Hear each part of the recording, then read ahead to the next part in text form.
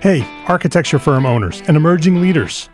Get ready for unparalleled insight into the development of a world-class architecture firm and a worldwide organization driving the digital transformation of the design and construction industry. With Build Smart, the podcast that's changing how our profession operates. We share the incredible stories behind innovation in the building industry with my friend and co-host, Patrick McLaney, FAIA, former CEO of the international architecture firm, HOK. You know, Yamasaki's office or firm lasted during his lifetime. And when he passed away, I think that was the end of the Yamasaki office. Helmut did not want that. He wanted a firm that would live out and grow beyond the founders. In Season 1, discover the untold stories behind HOK's meteoric rise, from 150 employees in St. Louis to a powerhouse with over 1,900 staff members and 27 offices worldwide. You know, they weren't as polite as the Kojima people. That was just boom. And anytime you have a creditor, whether it's Kojima or the bank, that wants their money, unless you can raise money someplace else, you are out of business. Bankrupt. And hold on tight for Season 2, where Patrick takes us on a new adventure as chairman of Building Smart International, shaping the future of digital transformation in the design, construction, and operation of built assets. Ian Howell, Ken Harold, and I, Ken was my technical representative from HOK. The three of us took a tour of Europe of 5 cities in 5 days. Very busy time. Simply follow the link in the show notes to subscribe to Build Smart now and uncover lessons that will transform you and your architecture firm.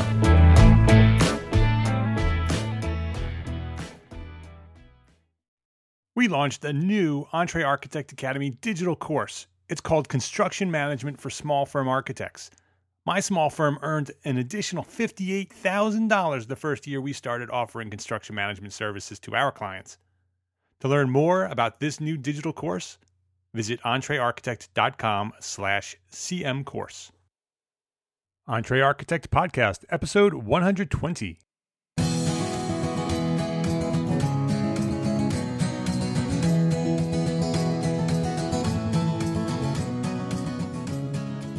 Welcome back to the EntreArchitect Podcast. My name is Mark R. LePage, and this is the podcast dedicated to a successful life as a small firm architect. Whether you have plans to someday start your own firm, whether you're in the process of launching a startup, or you might be an experienced small firm architect just trying to make a difference, this podcast is for you.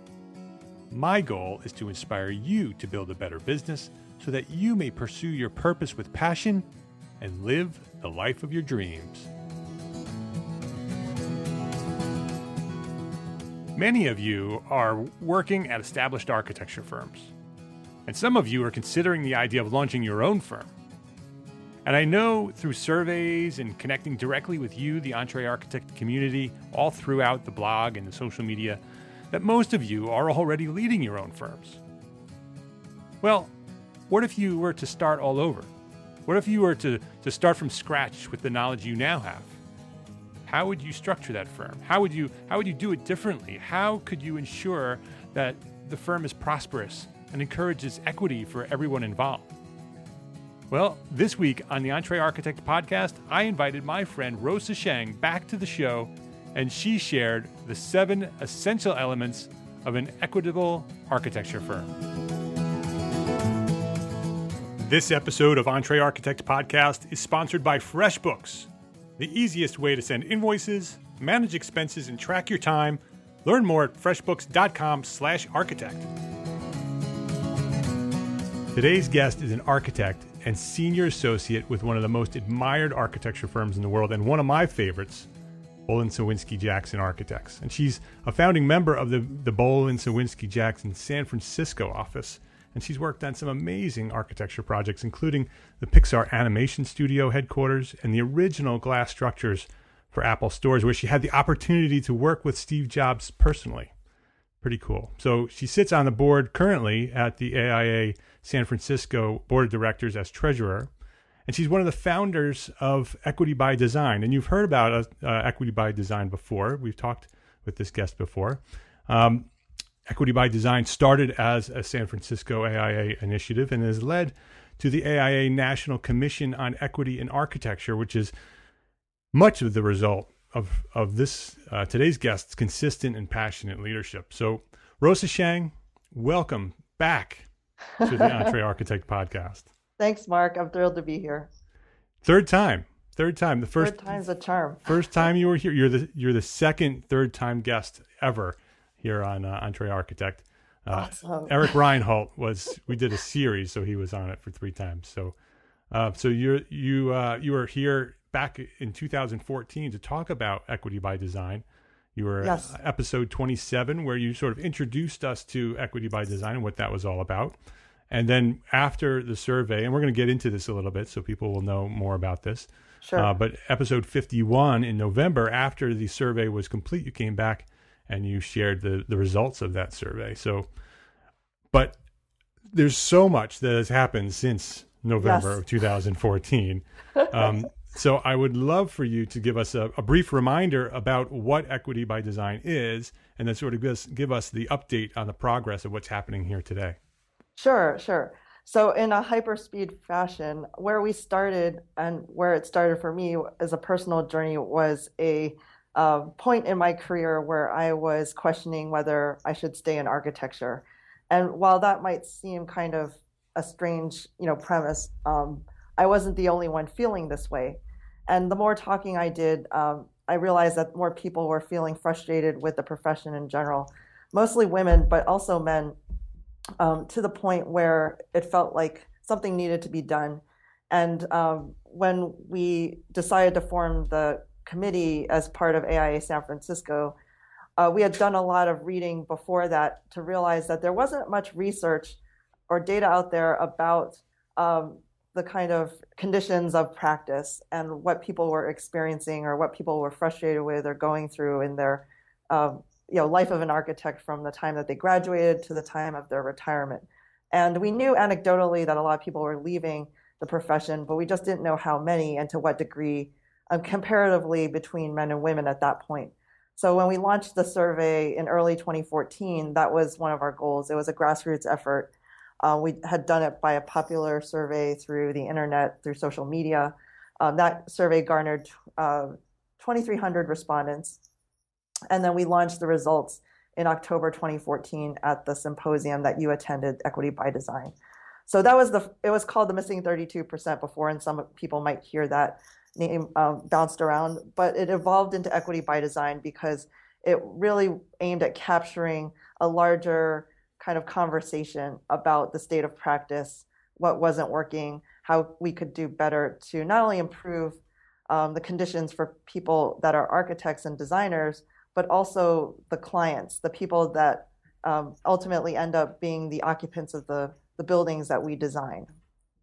So that was an explosion because we didn't realize the nature of the need for the data or the backup for what people were feeling out there. We kind of used a concept of life of an architect, career pinch points you might have heard of, where, through your course of practicing professional advancement, you could go through potential hurdles or challenges that cause you to leave the profession, whether it be hiring, where there's a good economy or bad economy, whether there's paying your dues as a young professional, between the time that you get hired and you get licensed, the challenges of licensure itself and the kind of jumping through hoops that used to happen that prolonged the entire process. Caregiving being a major concern, and not just parents. We want to clarify that caregiving expands to caring for parents and caring for yourself.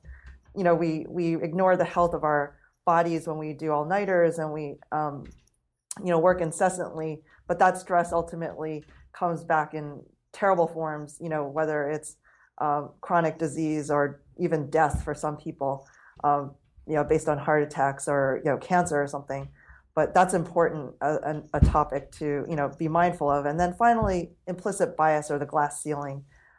There's a lot keeping people from advancing into leadership positions and ultimately becoming disenfranchised and either starting their own practice or leaving the profession entirely.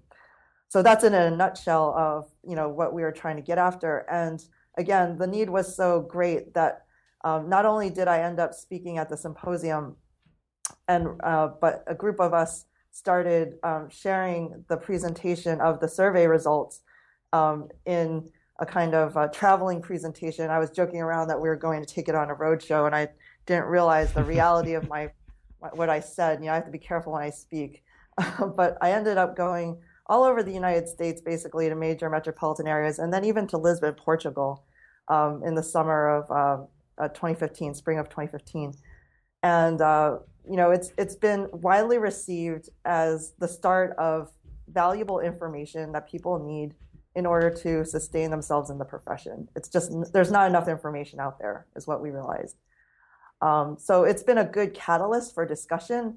It's brought about a lot of connections with groups around the world, actually, that are trying to spearhead this very topic of not just the lack of women in the profession and leadership roles, but lack of minorities in the profession and leadership roles as well, and just struggles that everybody goes through right now with long hours, low pay, lack of negotiation skills. The list goes on and on of things that we could do better to improve our profession and the sustainability of people, practicing. Right. The results of the survey really talked not only to women and minorities, but it talked about to the entire profession.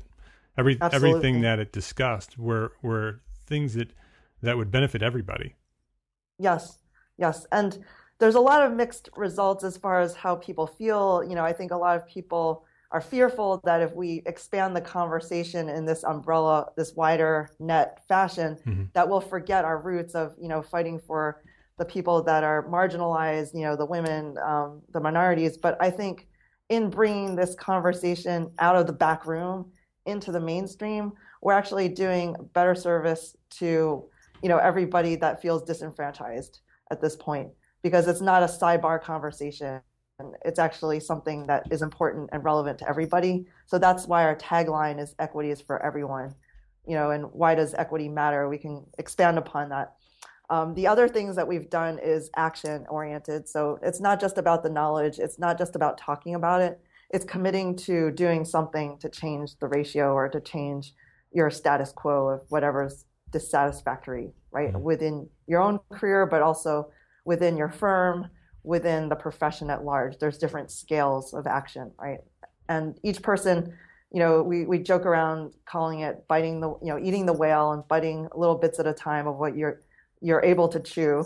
But it really is that kind of aggregate grassroots effort of people collectively choosing to take that bite, what their part is, and then watching it all kind of come together. So on our end, we are spearheading research, and we continue to do so. We just finished the 2016 survey, which was amazing. I can't give exact numbers yet, but we are over 3x of our responses from 2014. So if that gives you a scale of involvement, we used a different strategy. We were legit this time in terms of how we garnered our responses. We send out emails instead of social media. It was kind of this professional researchers' recommendations of how to make your survey legitimate and prevent what they call self-selection bias, like the people that take the survey are only those that are interested or drinking the Kool-Aid. Which wasn't intentional. It's just because it was the first time around. That's how it was done. That's right. So we're learning and we're improving. And we had, and again, roughly 50-50 men, women this time around, which, isn't the profession, but it is society. So at least we're mirroring what society is as far as the respondents. And the questions that we asked some of the same questions so that we can, compare 2014 to 2016, but we also had different new questions and trajectories of conversation about engagement versus burnout. There's factors that contribute to that, and we mirrored a case studies research questions in the new survey to be able to determine, how likely a person is to either, be engaged or be burnt out. The likeliness increases if they answered certain questions a specific way. And we also spent a little more time on the caregiving conundrum, of paid leave and, balancing hours and just flexible hours, things that people traditionally think of as a women's issue or mother's issue is actually expanded to be everybody's issue because it's part of that burnout conversation. If, you're, burning the midnight oil, there's no sustainability in that, even if you're, a male and you're single. It's going to catch up with you sooner or later, whether it's your health or, just personal sanity. So everybody deserves a crack at a, decent work hours, the flexibility to be able to do things that resuscitate their passion, renewed passion in what they're doing, kind of feeding, into, renewing what works for us. And then also making sure that, building in ahead of time the structure that will allow for healthy lifestyles, whether you have a family or you decide you want to teach or, whatever it is you want to do on the side of being an architect, you should be allowed to do that. It shouldn't be you're, betraying your profession or whatever it is that we used to say. Right. It's a bigger conversation. Yeah, I love it. And what about, is this all being managed still by San Francisco or what's the connection between the AIA San Francisco and the AIA National Commission that's been formed? Yes. So I forgot to mention, and thank you for reminding me that having the data and the research wasn't enough. So action and activism, I co-authored a resolution that was voted at the 2015 AIA National Convention in Atlanta, Resolution 15.1. And that was a call for AIA National to start an Equity in Architecture Commission that would spearhead this issue, study the importance of it, and really determine what next steps need to be taken within AIA National to support the equity in architecture conversation. So that group, which I am part of, has met twice already, and we have another meeting, our last technical meeting in person in June. Our work will not finish, though, until the end of the year when we make our official recommendations to AIA National about next steps of what we would like to see happen, AIA supporting as far as equity in architecture, equitable practice, and whether it's awards and recognition, or whether it's strengthening the pipeline and determining research, continuing research, whatever it is, that will be the kind of recommendations. And then it needs to be reviewed by the board and, approved as far as a short-term plan and then a long-term plan. So, that's the action part of it. And then we've also been doing programs. So we tried a bunch of workshops out to address some of these issues. And they're repeating themselves. They're so popular that they're repeating themselves again at convention. We tried them in Atlanta, and you may have heard of the hackathon. Yep.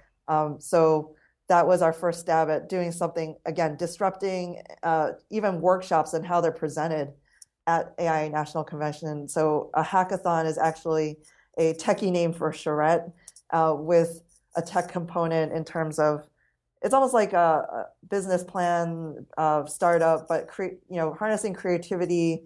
And it's really retraining us on how to think the way we used to think in school, where we said, what if, when there was no constraints on us, and to really expand the envelope of possibilities to create solutions on how we address some of these issues. So last year was just kind of a broad umbrella approach, but the winning team had this great idea of solving the lack of mentorship.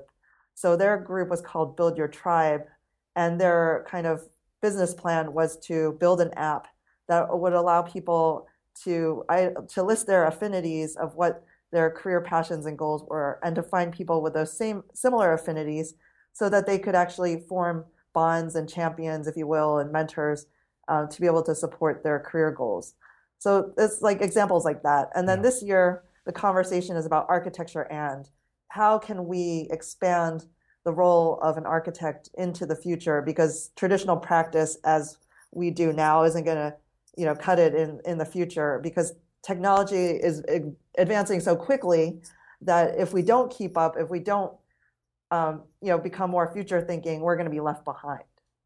So that hackathon, which Phil Bernstein is one of the presenters. He is from Autodesk. He wrote this manifesto about architecture and the era of connection. And that was really inspiring to me, and I thought this is a great topic and so appropriate for the time we're at now of invention and creation. And how that can support equitable practice is that if we are the leaders and the innovators, you basically write your own ticket, right? If you are the startup of a company or something that's cutting edge, you could basically determine how you run your practice instead of being told how to run your practice. And that's where equity in architecture comes into play, is that the innovators, the leaders of tomorrow, really get baked in that equitable practice is important, and each part of that process. Let's take a quick break here to say thank you to FreshBooks for their support as a platform sponsor of Entre Architect. Because as a platform sponsor, FreshBooks has provided funding and support for our overall mission here at Entre Architect to be an influential force in the profession of architecture. They recognize the need for small firms to build better businesses in order to be better architects. FreshBooks is the easy-to-use accounting software designed to help us small firm owners get organized, save time, and get paid faster. It takes care of invoicing, expense tracking, estimating, reporting, everything you need, and it all happens out in the cloud, so you have access to your information from anywhere you have access to the internet. And as an exclusive offering just for the Entre Architect community, I've asked FreshBooks to join me on video and show us around the product, FreshBooks. I know that once you see how easy it is to set up and how simple it is to use, you will convert to FreshBooks just like I did for 5Cat Studio. Tim Lee of FreshBooks and I produced a series of videos, and they're available for free at entrearchitect.com/FreshBooksVideo. And when you're ready to give FreshBooks a try, go to freshbooks.com/architect and sign up for a free 30-day trial. It's free. No questions asked. It's free. 30 days. Just go in there and set up one client, send one invoice, set up a credit card payment system, and have that invoice paid faster than you ever imagined it would get paid by credit card. It goes right into your bank account. I love it. So freshbooks.com/architect. Sign up for your free 30-day trial right now. Give it a shot, and be sure to let them know that we sent you. Put in Entre Architect in the How Did You Hear About Us section.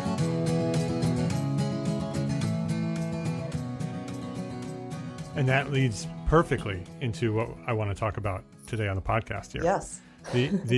What I want to, as many of you know who listen to the podcast, every month we're talking about a different subject this year. And April, the topic is culture. And I wanted Rosa to come and give us an update on Equity by Design and what's going on. And it's very exciting to hear the progress that it's made. It's amazing how much progress has been made in the amount of time since we've last spoken here.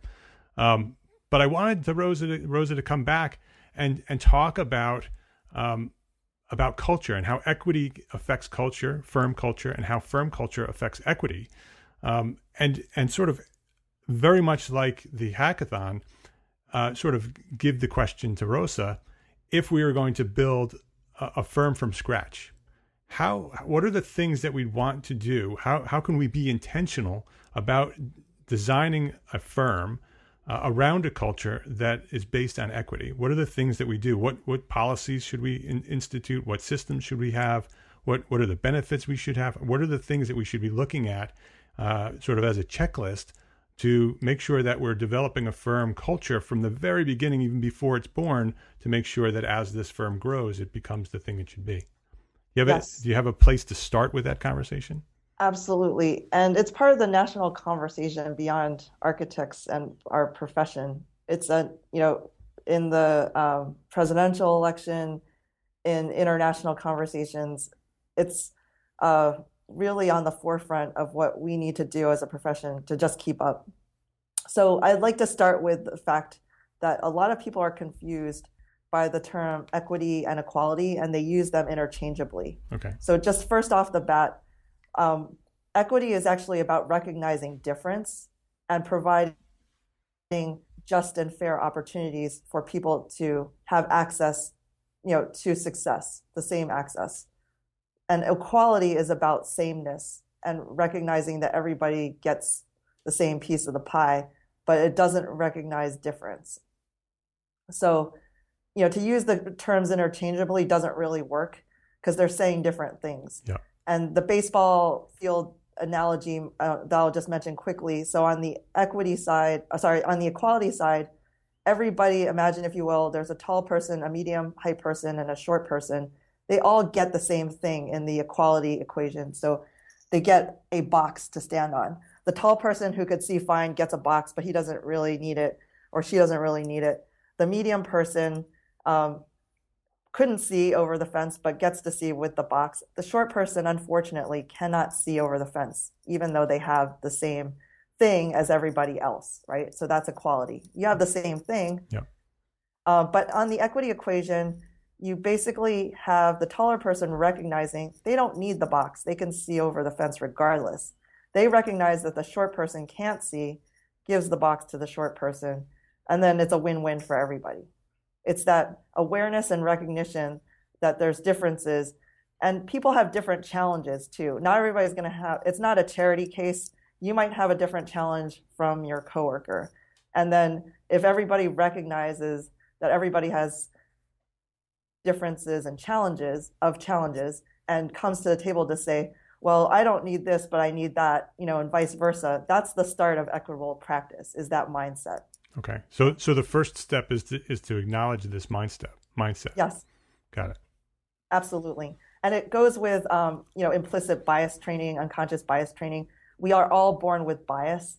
It is it's a very primal thing. It's a survival skill. You have to be able to sense danger, and not trust everything and not put like poison in your mouth or not trust people that might kill you, right? But it has evolved where it's so structurally built into us to think a certain way that it's actually preventing us from hiring, certain people. And it's been proven in different studies with like Harvard Business Review and, cutting edge business practices where time and time again, if they gave you a dummy resume and they put the same resume, if they put a name of a guy and they put a name of a woman, the woman is perceived in a different way than the man, even though it's a factor, it's a fabricated resume. And similarly with a fabricated resume and different names. So ethnically diverse names, that are very obvious versus traditionally Caucasian names. Again, those people were less likely to be called for an interview. So they're learning these really fascinating things and just being aware that those biases are out there. And right. Also there's a place that you could take the implicit bias test for various things just to be more self-aware. Mm-hmm.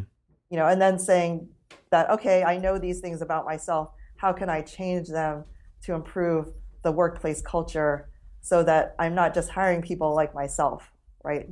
I could have a tendency to hire people just like myself, but to know that about myself and then to kind of consciously correct for that, knowing that ultimately there's a business case for having a more diverse workforce, not just culturally or along gender lines, but just different skill sets. So if we could build the optimal team, they would all have different skills that would kind of slightly overlap, but then we'd have the broader range of skills covered, right? Versus everybody having the same skill set and then us having holes in our practice because we don't have those other skills.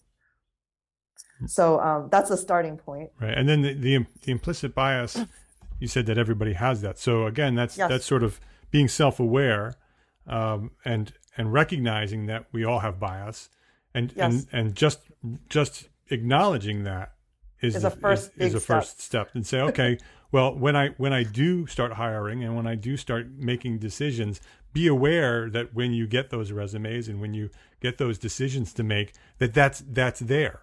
And just acknowledging that that's there, you may be able to overcome that implicit bias and say, well, wait a minute, what am I doing here? Let's look at this beyond that and let's see what else is there.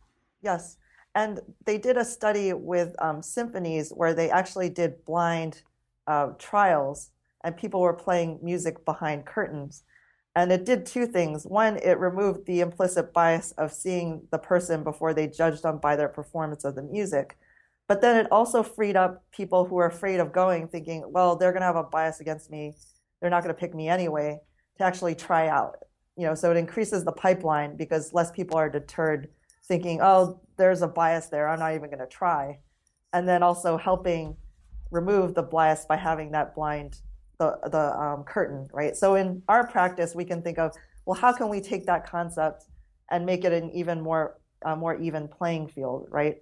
Whether it's removing the names from the resume, or conducting, I don't know the exact answer just yet, but there's different things that we could brainstorm about making it a more even playing field. Right, and that might be a system that you put together when you put together your hiring system for your firm. That's right. Create these systems that in order to acknowledge this implicit bias, let's create a way that these decisions are being made, that you're acknowledging this. Maybe you take the names off. Maybe you create some way of going through this and filtering out the resumes, so you don't know whether it's a man or a woman, or whether it's a Caucasian or an ethnic name. You won't know. Right. You just make the decision, and then once you make that decision, then you find out all that information. That could just be a policy and system that's built into your firm. Absolutely. And we did a mini trial of that. So we had scholarships for the AIA hackathon this year, and I hid all the names of the people, and I gave the submission, their answers to the judges. Mm-hmm. So it was literally a blind jury of just judging them by what they wrote, which is awesome. Yeah. And, practicing we did get what you preach. Ultimate diversity that way. Yeah. Yeah. So what's another step we can take? Also, I think on the scheduling front, this is low-hanging fruit of work-life flexibility or integration or fit. We have different names for it, but it's acknowledging that people have different schedules. It's impossible that we all have the same schedule. So 9 to 5 doesn't work anymore. People have early starts or late starts because of family or personal reasons, etc. So why don't we have core hours? There's a bunch of firms that are actually practicing that, where they try to schedule the bulk of their meetings within what they determine as being their core hours, whether it's 10 to 4 or 9 to 3, whatever everybody agrees on is the majority of the time that people are in. Those are where the meetings get scheduled. And then, people will have to come and go early or leave late. It's something that they actually do at one of my children's school with the reading and split reading. So some of the kids come in early, some of the kids come in late, but then they're all there together in the middle of the day. Yeah. And it's a brilliant idea. Yeah, I love that idea. I've never heard of that, but it's so simple. It's such a simple solution to that problem. It avoids the stress of people missing out because they're not there. I mean, there's always going to be exceptions to the rule, but if everybody just tried really hard to follow core hours, it would make such a world of difference. Right. And then even alongside of that is leave of absences, right? So again, the traditional one that everybody thinks about is maternity leave. Well, it also extends into paternity leave, family leave of the different family situations that people have. You may be a guardian or adopt children, or you may be taking care of an elderly parent or relative, and you may need to take leave. And with the architects traditionally, salary being lower than other professions, that has an impact of not getting paid. Unpaid leave has a huge impact on a person's livelihood. So developing a paid leave policy, we are seeing it now in government, where it's actually San Francisco passed a law recently requiring a paid leave for employers with 50 employees or more to provide that. Luckily in California, 2/3 of that is supplemented in a short-term disability insurance. So luckily for the California firms, that just means if you're in San Francisco for this particular bill that got passed, it would mean you would pay the third difference so that that person would have 100% coverage for their 6 to 8 weeks or whatever that the policy is in place. And again, that's the difference between somebody going into debt or losing their job or deciding, it's not worth it. I'm going to find another job or a profession. It's a big difference, right, for people to feel supported when they need it. And if you're building that into your firm from the beginning, like we're talking about here, from the other side, from the business side of you, because you look at that from the business owner's side of you, point of view, you have to pay for that. And so to have the opportunity to have some of that supplemented would be great. But even if you didn't, even if you did offer paid leave in full, if you built that into the finances of your firm and you had that fund for those opportunities to happen, that could happen. It's just a matter of how you structure your firm and how you structure your finances. That's right. And there has to be a way to structure this as some kind of reserve fund. But think of paid sick days. Usually you don't use all of your sick days within a year. I don't know if your firm rolls them over, but many firms only roll over holiday time, at a request or hardship. But the sick days kind of just disappear. Like if you don't use them, they go away. What if there was a way to capture the sick pay, even though it's, financially structured differently, to put that into that rainy day fund to be able to fund the paid leave, right? Yeah. Or, it could be an incentive where employees somehow get to, the longer they stay at a firm, they can't, maybe there's a way that they don't bankroll it and use it all at the same time. But again, if there's a hardship or an emergency, that they be able to tap into that resource, right? Yeah. Yeah. I think those are great ideas. Yeah. So there's ways around it, right? It's just like leveraging what you have and trying to build in that insurance system internally, and maybe there's a way to set up some kind of mutual fund or something, maybe there's a way to adopt a law because they started the college fund that way by people, lobbying for that. Maybe there's an advocacy thing for, paid sick leave insurance that is, built into that unpaid time. Right. Right. I mean, when we build businesses, many of us are building businesses around offering the benefits of full health insurance and bonuses and all the other things that we look at as compensation and benefits. Right. This can be looked at the same way, that paid leave is part of part of your benefits. That's right. And you can use it whether you need it or not. That it becomes one of the benefits you have, like a vacation, but it's Absolutely. not a vacation. It could be a sabbatical. There should be a recognition that people get burnt out. And would you rather have a person leave forever? Or would you be able to say to them, you know what, go take your 3 months, go find yourself or go refresh yourself, but we want you to come back. Right. Wouldn't that be incredible to have that stronger, as an with more knowledge and rested and ready to roll? Right. Yeah. Yeah. So what else? We have to have the mindset of equity. We have implicit bias and self-awareness. We have work-life integration and work hours and core hours, that sort of that area, and then leave of absences. What about a fifth one? Mentorship. That's exactly what I was thinking. Building a culture of mentorship, not as something that's a checklist or a requirement, but finding affinities, what are your passions, allowing a culture that supports this kind of organic mentorship, creating a culture that really celebrates people's unique skill sets and allows that to feed back into the firm, whether it's formal programs or informal chats, whether it's book clubs or whatever it is that enforces a culture that allows people to get to know each other. That's the core of mentorship. And then champions, right? So extending to beyond mentorship, learning from other people and their expertise. And it doesn't have to be top down where it's just older people mentoring younger people. Younger people can mentor older people as well, like the reverse mentorship or peer mentorship, because technology is advancing so rapidly. We actually should be depending on the younger people to teach the older people how to keep up. And I saw that happen when I was a youngster. I saw, because I came in just as computers started working, as they brought CAD into the studios, And that's exactly what happened. Is that the young architects in the studio who were learning how to run these CAD machines were teaching the older generation how to do it. Yeah. So we were mentoring them. Absolutely. And then champions I've mentioned before, but people that purposefully and conscientiously look out for you as far as, what you've done in your career advancement, your professional development.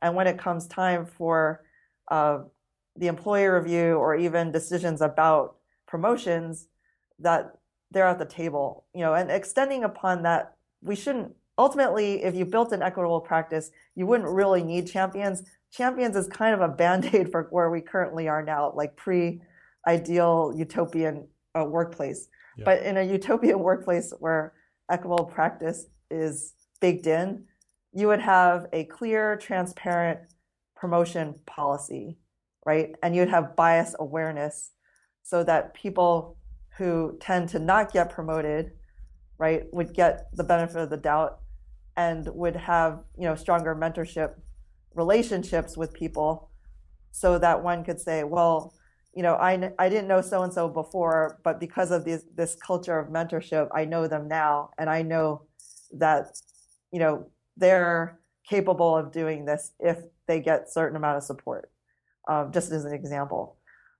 So I think that was one of the top issues for people leaving firms, was that there was no clear, transparent promotion policy, clear criteria of how you advance in a firm. What skill sets do I need in order to advance? And, what's going to prevent me from advancing should be clear as well. Right. And so that would be the sixth one. So you have the equity and champion, you have mentorship and champions sort of as the fifth one. And then the sixth one, because I didn't actually intend to number these, but these are a great recipe for an equitable firm. Numbering them. That's right. Yeah. So the sixth one is this clear, transparent promotion policy. That's Make right. sure everybody knows how to take the steps to get to where you want to go. And when you make those steps, there's a clear way to activate the promotion, that it happened. Correct. Just linear promotion of titles. And, there can only be so many partners in a firm. What are the other opportunities that we can encourage people and to say, what, it's okay. Ultimately, you might not be a principal in this firm, but we want you to succeed, whatever you end up doing. It's good for people to know that early too, versus you'll have an advocate forever versus people being disenfranchised and you losing that person forever, and who knows where that person's going to show up. They could be your client, in a couple of other years, but then you treated that person poorly. You weren't very upfront with the fact that they weren't going to become a principal in the firm, and then you severed that relationship, right? Right. So if we could just be a little more transparent, and I think people, while they may be disappointed to know that they're not going to be the principal or they're not quite aligned, I think it's also beneficial for that person to know that and to realize that they're not quite aligned with that particular firm and to move on and seek other opportunities, right? Exactly. So that's six, and we could go on and on. Is there any others that are really important that we should talk about? Those are the major six. Okay. There's obviously like some conversations. Yeah. But those are the prime six. I think that if we could start an equitable practice ideal firm, that would be it. So you want to do this? You want to start a firm? Start a firm. we could start 2 offices, one in New York with me and one in San Francisco with you. We just laid out the business plan, so we're ready to roll. I'm in. And I know a bunch of other people that we could hire tomorrow. That's great. So let's just review them real quick. So mindset for equity. That's right. Implicit bias and just self-awareness about implicit bias. Work-life integration and flexible hours and core hours. The fourth one is leave of absence. Fifth one is mentorships and champions. And the sixth one is a clear, transparent promotion policy. Yes. So I like that. So that's the recipe for an equitable firm. So anybody who's planning on starting a firm, you can take this checklist and make sure that that's part of your business plan. You can take these 6 pieces and actually plug them right into your business plan on how you're going to develop your firm and answer these questions in a business plan. It's a great way to make sure that you've started the culture to be an equitable culture from the very beginning. And I'm going to add a 7th one, and Okay. it's a quick one. It's Yep. metrics. You can't know how you're progressing if you don't self-measure. And then I, of course, egregiously left out pay equity, but that seems like so obvious to me that should be taken care of, in the next year or so. We shouldn't be paying people differently for doing the same things. So being able to look at your payroll and say on an annual basis, how are we doing? Are we hiring in a diverse way? Are we paying people in an equitable way? That's the 7th one. Say you're going to do it. The only way to know that you're actually doing it is to check your metrics. We're going to have all of this in the show notes, so everybody can also just go to entrearchitect.com/episode 120 and get that. So that'll be there. So Rosa, before we go, Yes. do you want to talk a little bit more about the hackathon and how people can get involved in that at the AIA convention this year? Yes. So it's not too late. There is, I believe, the deadline for the reduced registration is Wednesday, April 20th. And we have an exciting lineup. Not only do we have the hackathon from 1 to 5 p.m. on May 18th, but we also have a happy hour component. So if you register for the hackathon, you get happy hour for free. That's kind of our little bonus, that will give you drinks and food for your troubles. But we plan to have a really fun event. The first part will be entrepreneurs and disruptors and innovators kind of giving us the recipe of how they became what they are and kind of infusing us with their thought process. And then the second half will be actively forming teams to come up with a business plan. Either you can come up with one and bring it with you and then try to convince others of your great, brilliant business plan for a different type of practice, in the future. Or you can, come not having anything and then just brainstorm with your team that develops during the event itself. And then we will have documentation about each of the team's proposals, and we'll be sharing that in ultimately a kind of recap booklet at the end of the event, probably like a month after the fact. But there will be a winner. We're still trying to figure out what the prize is for that. And then that will be announced at the happy hour. If you can't come to the hackathon because of whatever schedule conflict, you can purchase a discounted ticket to the happy hour. We kind of reduced the rates because we are able to secure sponsors for the event. But we'd love for you to join us to participate and understand what happened at the event. And we're hoping to get a lot of good ideas that could be used into the future to develop equitable practice firms. Well, that's exciting. I'll be Yes. at the convention and I will be at the happy hour. I Yay. do have a conflict for the hackathon, or else I will That's okay. definitely be there with my own team ready to take it away. but I'm working with the business plan competition and have a conflict. But I will be there for the happy Yes. hour. So anybody Wonderful. who wants to meet me there, I'd love to meet you there. Yes, So- it will be at Smoking Betty's, which is near the convention center. Very close. Very cool. Smoking Betty sounds like a good place. Yes, barbecue. Very good. So Rosa, your world on the internet is eqxdesign.com for Equity by Design. So it's eqxdesign.com is the website. Yes. And on Twitter, very active on Twitter, it's Equity X Design. So Equity by Design, but Equity X Design on Twitter. That's correct. And on Facebook, you can find Rosa on Facebook at facebook.com, spelled out Equity by Design. So it's Equity BY Design on Facebook. And all these will be on the show notes as well. And is there anything else that you want to share before we go, Rosa? Yes. Any other place where people can find you? Yes. So we're actually in construction right now with a new website. And you probably ask, why do you need another website? The idea of the Equity Alliance has been baking for a long time. So It's in its beta form right now, the Equity Alliance, all spelled out.com. And it's the idea, Equity Alliance? Yes, the okay. Equity Alliance. Okay. Because there is already without the yep. out there domain-wise. So we're the Equity Alliance. And the concept is that there's other groups out there besides Equity by Design doing amazing work to advance, whether changing the ratio or advancing equitable practice. A lot of people doing awards and recognition. So we're trying to aggregate all those people into a single directory and calendar and blog. So that would be the go-to place if you are anywhere around the world wanting to participate in a larger conversation. So the tagline is equity is for everyone, anywhere in the world. Love it. And we're really excited about that website's development to aggregate all the great initiatives happening out there. Rose, it's an honor to be your friend, and and I'm so impressed with what you've done in the past few years. You're an inspiration to many. Thank you very much for your service to the profession of architecture and for sharing your knowledge here at EntreArchitect Podcast. Thanks for having me, and it's a pleasure as always.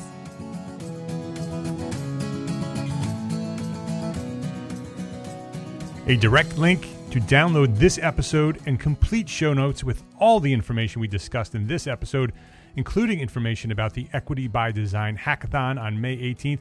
It can all be found at entrearchitect.com/episode 120. And if you are planning on attending AIA convention in Philadelphia, come join us too.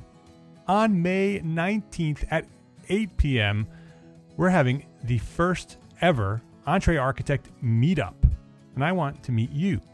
So we've organized a free event just for you, the EntreArchitect community. For more information about the meetup and to RSVP, just visit entrearchitect.com/meetup, and I'll see you there. And don't forget to go to iTunes, entrearchitect.com/iTunes, and leave me a review. Click the star. Let me know what you think. You can check us out on Facebook at entrearchitect.com/group, at the EntreArchitect Facebook group.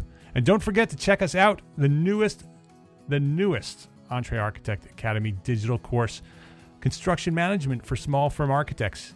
It's a good one. To learn more, visit entrearchitect.com/CM course.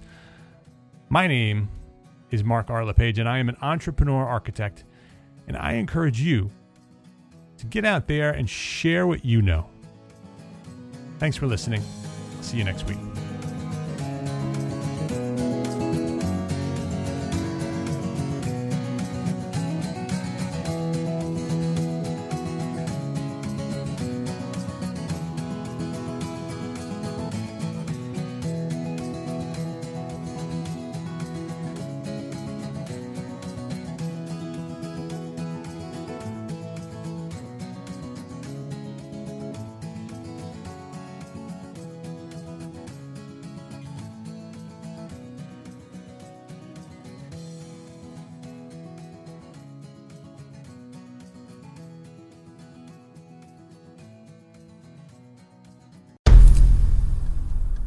I've mentioned it to my family, but in terms of telling people like, oh yeah, we're doing this, I'm looking for projects, you got anything? I'm not there yet because it scares the out of me.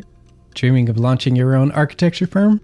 Well, buckle up for a wild ride with Emerging, the podcast that shares what it's really like to start an architecture firm. Where do we begin? We don't even know what type of business to formalize as. Is it an LLC? Is it an LLP? Like, how are taxes? I mean, the list is astronomical.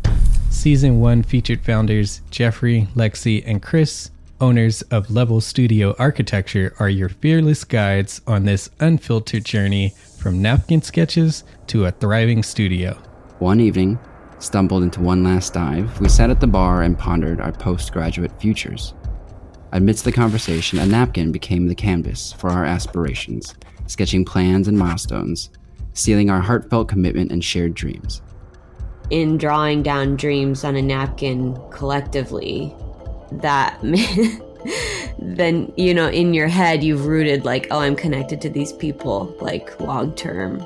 The process of starting an architecture practice brims with excitement and challenges.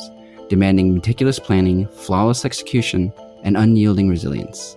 I kind of hate the term because it's so overly used, but I think everybody knows imposter syndrome.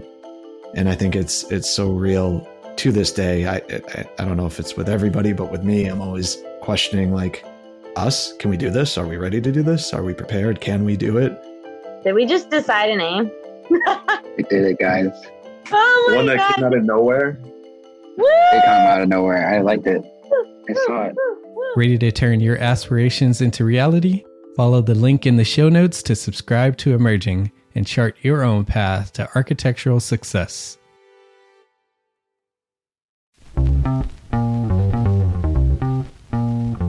Calling all small firm architects. It's time to tap into your full potential with Entre Architects Context and Clarity, where inspiration meets innovation.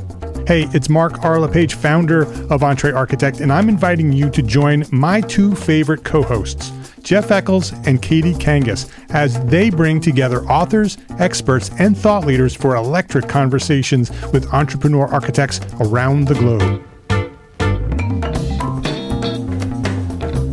It's not just a podcast, it's a community where dreams meet action. There's a simple equation there. And what that did, just doing that basic calculation, was it allowed me to compare what I had actually saved in my retirement accounts to what I thought a possible projected annual spend might be. Artists are temperamental, so beautiful design is going to be a priority. When the job is done, we're going to actually need to live in the house, not live with the person who designed it. And so for me, the artistic skill, the architectural skill is most important. And so I would say that would be 60% of it, if not more. Gain insights to build a successful practice. Subscribe, engage, and let's redefine your future together. Join the Context and Clarity community, where every conversation adds to your blueprint for success.